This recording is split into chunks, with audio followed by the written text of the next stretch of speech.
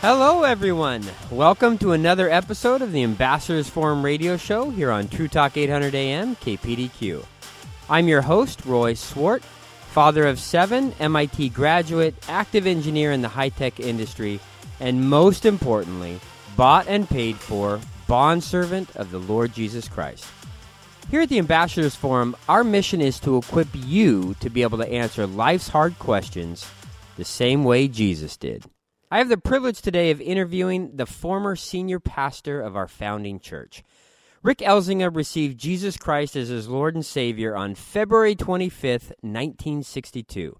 His heart's desire ever since has been to be a faithful servant of the Lord and to live out Christ's lordship in every area of his life. While teaching elementary and middle school in Concord, California, Rick completed his seminary degree and came to Southwest Hills Baptist Church in 1984. A distinguishing aspect of Rick's ministry has been to open doors for people to minister so they can develop as leaders. God has used him to start many new ministries, raise up leadership teams to lead those ministries, and then step out of the way and let them lead. Rick retired as a senior pastor in 2019. Pastor Rick, welcome to the show. Thanks so much, Roy. It's a really honor to be here. I love your Ambassadors Forum, what you guys are doing. It's making a big impact on people's lives, not only here in the Portland area, but all over the place. Thank you. Well, there are a multitude of studies that have shown that many young people are leaving their Christian faith in college. Some project it to be as high as 75 to 80% that leave the faith.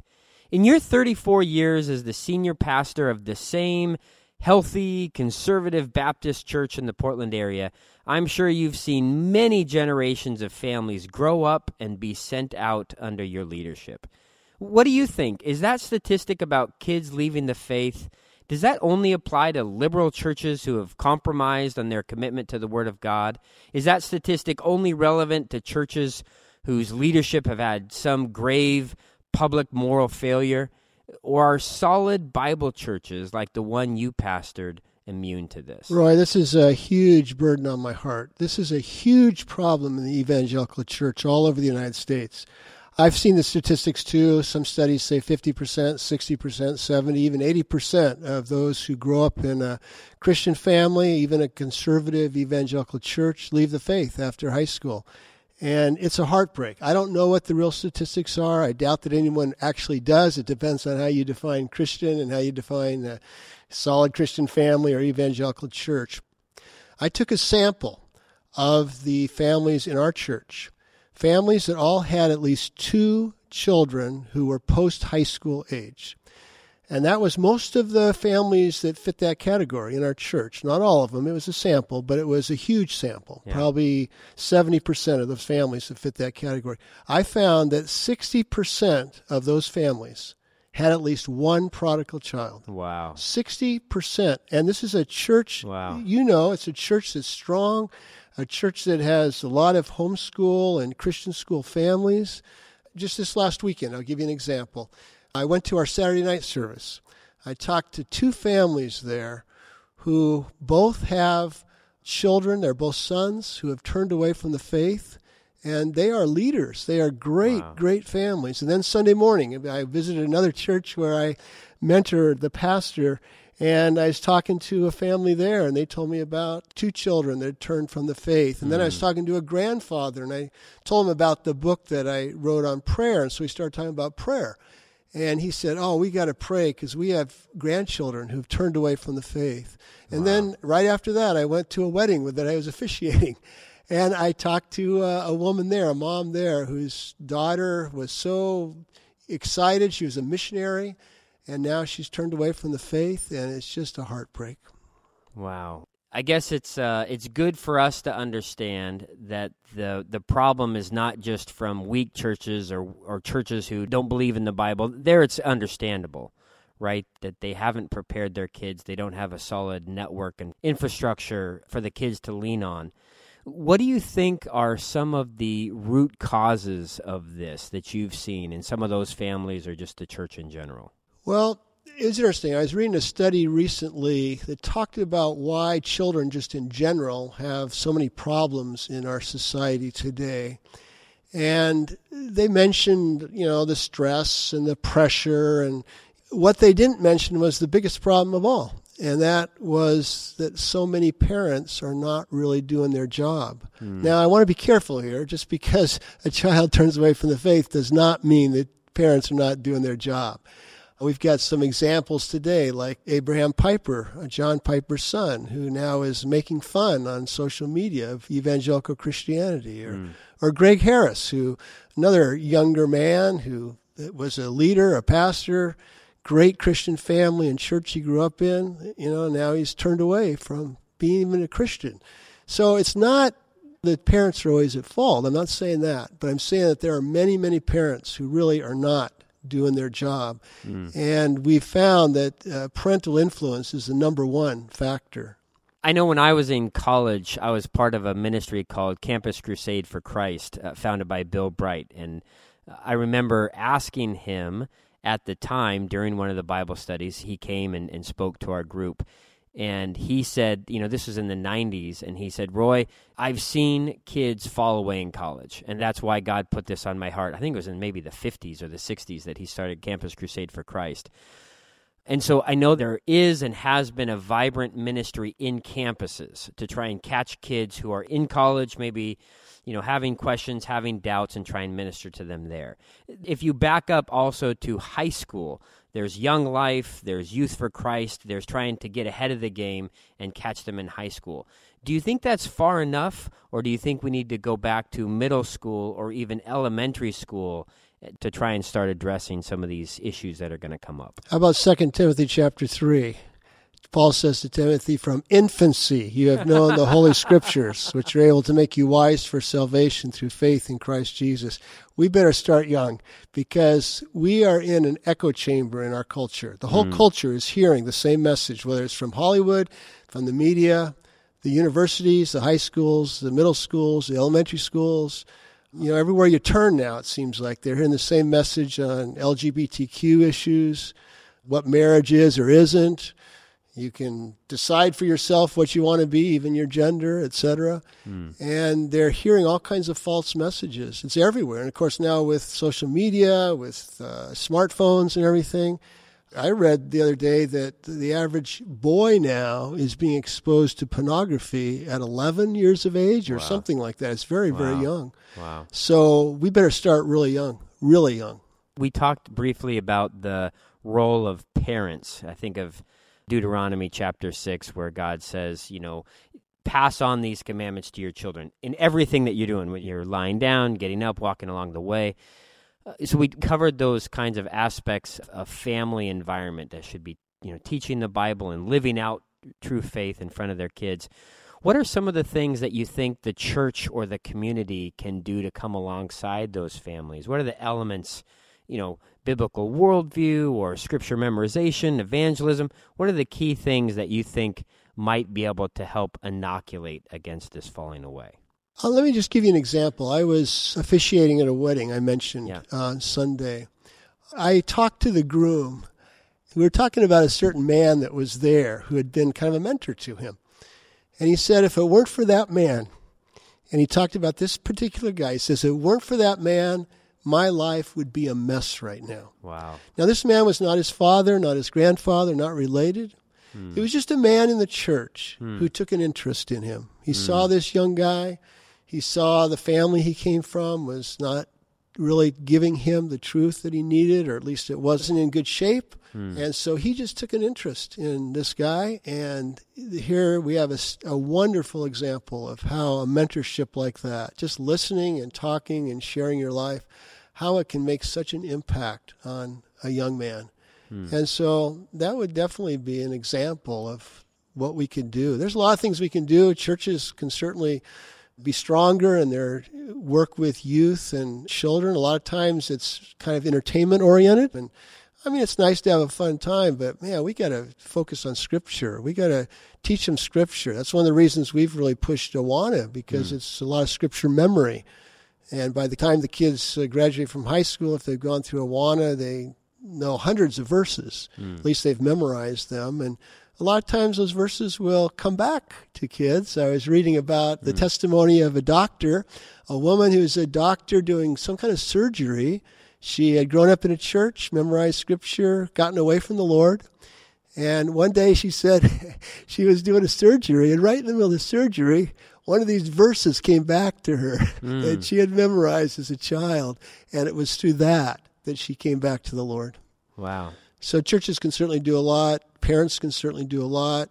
There's the whole role of grandparents that needs to be rediscovered because grandparents in our culture today, the cultural view of grandparents is, take them and spoil them and give them back to the parents. And that is really not a biblical view of grandparenting. Deuteronomy 4 says we're to teach God's commands to our children and our children's children.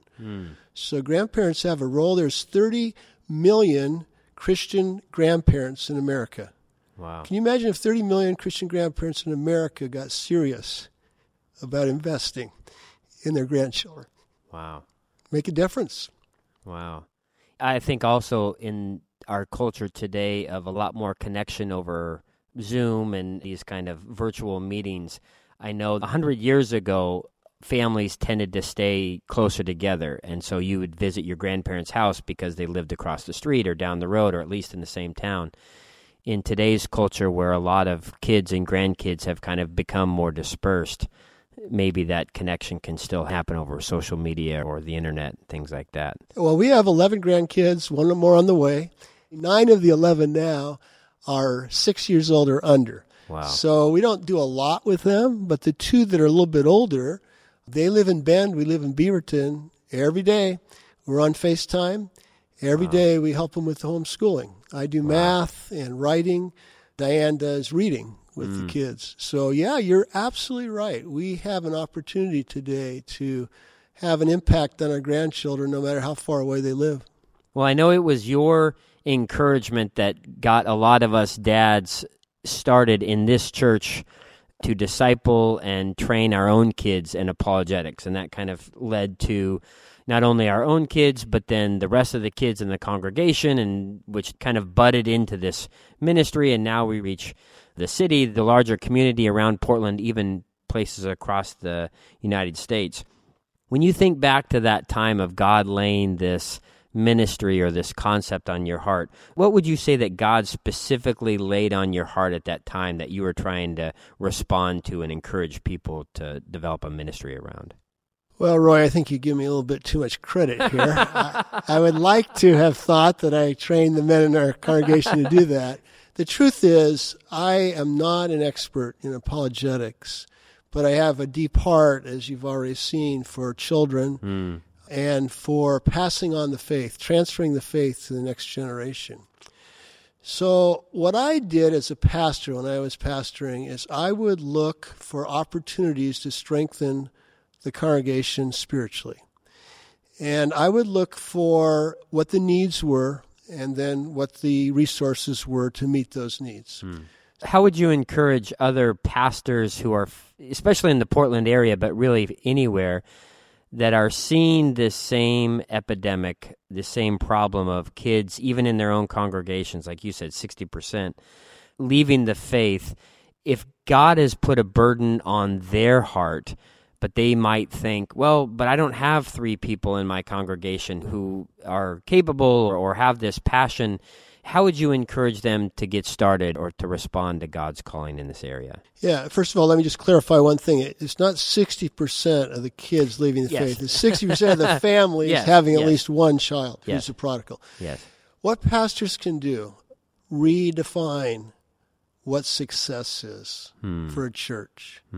The problem is we live in a culture where success is numbers and money and bigness, and that is not the definition of success in the Bible. You look at Jesus Christ's evaluation of the 7 churches in Asia Minor in Revelation chapters 2 and 3. He doesn't talk about, how big they are and all that kind of stuff. He talks about faithfulness. And the problem I see, and I was very tempted by this too, and I can't always say I did the right thing, but You go to a conference for pastors and they ask you, well, how big is your church? And if you can say 1,000, you feel like you're real successful. If you say 50, it's like, only 50. Yeah. That's just that's not good, because that causes us then to play to the numbers and the multitudes. And you see how Christ handled it. He would be willing to offend the multitudes. Sure. But he had a few that he really poured himself into deeply. And that's what changed the world. And so if pastors would redefine success in a biblical way and say, look, I'm not just going to try to attract the crowds and water down the message or entertain in order to attract a lot of people. I'm going to really try to give the gospel, teach the Bible, be faithful, challenge people. Like Paul says in Colossians 1:28, teaching and admonishing each person with all wisdom, from Scripture. I think that's the best thing pastors can do. They may not have anybody in their church as an apologist, but if they're teaching God's Word, they're doing apologetics too. Looking back over your career as a pastor, is there anything that you would have done differently to try and impact this trend of kids leaving the faith as a pastor? I've thought about that question. I've been asked that before, what I would do differently, not necessarily asked quite the way you did, but basically what I would have done differently. And one thing I've thought about many times is I wish I would have spent more time mentoring individual men. As a pastor, you spend a lot of time preparing your sermons and practicing your sermons and preaching. And that's good, and it's important, and it sets the tone for the whole church. So it's important that you preach well. But the real life change comes more in smaller venues. So when you're one-on-one with someone, that's when I see things really happen. So that's what I'm excited about now. I wish I would have done more before, just meeting one-on-one with guys, and not just occasionally, but fairly frequently, because then they start opening up and you find out what the issues really are, and you can help them. And I think if you can help even a small number of men in a deep way, they then can impact others who can impact others, and especially their own children and grandchildren. And that's a great way to sort of pass on the faith to the next generation. Even as the apologists in our ministry have gotten together, it's really the iron sharpening iron with each other in community that have benefited a lot of us. It's great to read books, it's great to read podcasts, but I think everyone who's involved in the ministry today would say their richest growth has been in community with other like-minded, men and women who are pursuing this idea of being trained up in the Scriptures and being equipped to defend their faith. And even as we pass it on to the kids, I think we've seen the biggest impact when it is in small groups, either parents with their children or adults with a small group of kids. As 1 Peter talks about, of course, it's important to honor Christ as Lord, as the foundation of everything that we do in ministry. But then people focus a lot on being ready to defend your faith, and that's a critical piece of apologetics. But it's to do it in an attitude of humility, with gentleness and respect, and really to talk about the hope that you have. And that can be a very personal thing. When you're sharing the hope with one other person or a small group of people, you can get very personal, and it can be very customized to the needs of that group of people. And so we found a lot of our own growth and effectiveness in ministry in small teams. So, yeah, one of the verses I really like is Colossians 1:28, where it says, "We proclaim him," that's Jesus Christ, "admonishing each person and teaching each person with all wisdom, so that we may present each person complete or mature in Christ." And so I like that, each person doing kind of one-on-one thing and really trying to work on a smaller basis like that, not being so concerned with numbers and bigness, but just that little, it's like the kingdom of heaven is like a mustard seed that a man planted in his field. And, smallest of your seeds, and yet when it grows, it becomes the largest of garden plants, so that the birds of the air can nest in its branches. So, it's just a little thing, but it will grow and mature. And remember once, I think you said that some of your best apologists are pastoral instead of... Right. Say that again. What was Sure. that? I think I said that we found that some of the best apologists, some of the people having the biggest impact on the most people, are those who approach things from a pastoral perspective rather than a theological or even scientific or informational perspective. Yeah, and I think one of the reasons for that is, and I'm not sure exactly what you meant by a pastoral perspective, but I think the idea here is that as you're shepherding someone, you're relating to them, and you're building a relationship, and there's love. I think that's the best way to get them to where they need to be, to help change their thinking. I was working with a family once where the grown-up daughter had, she was a believer, but she was going pretty liberal in certain ways.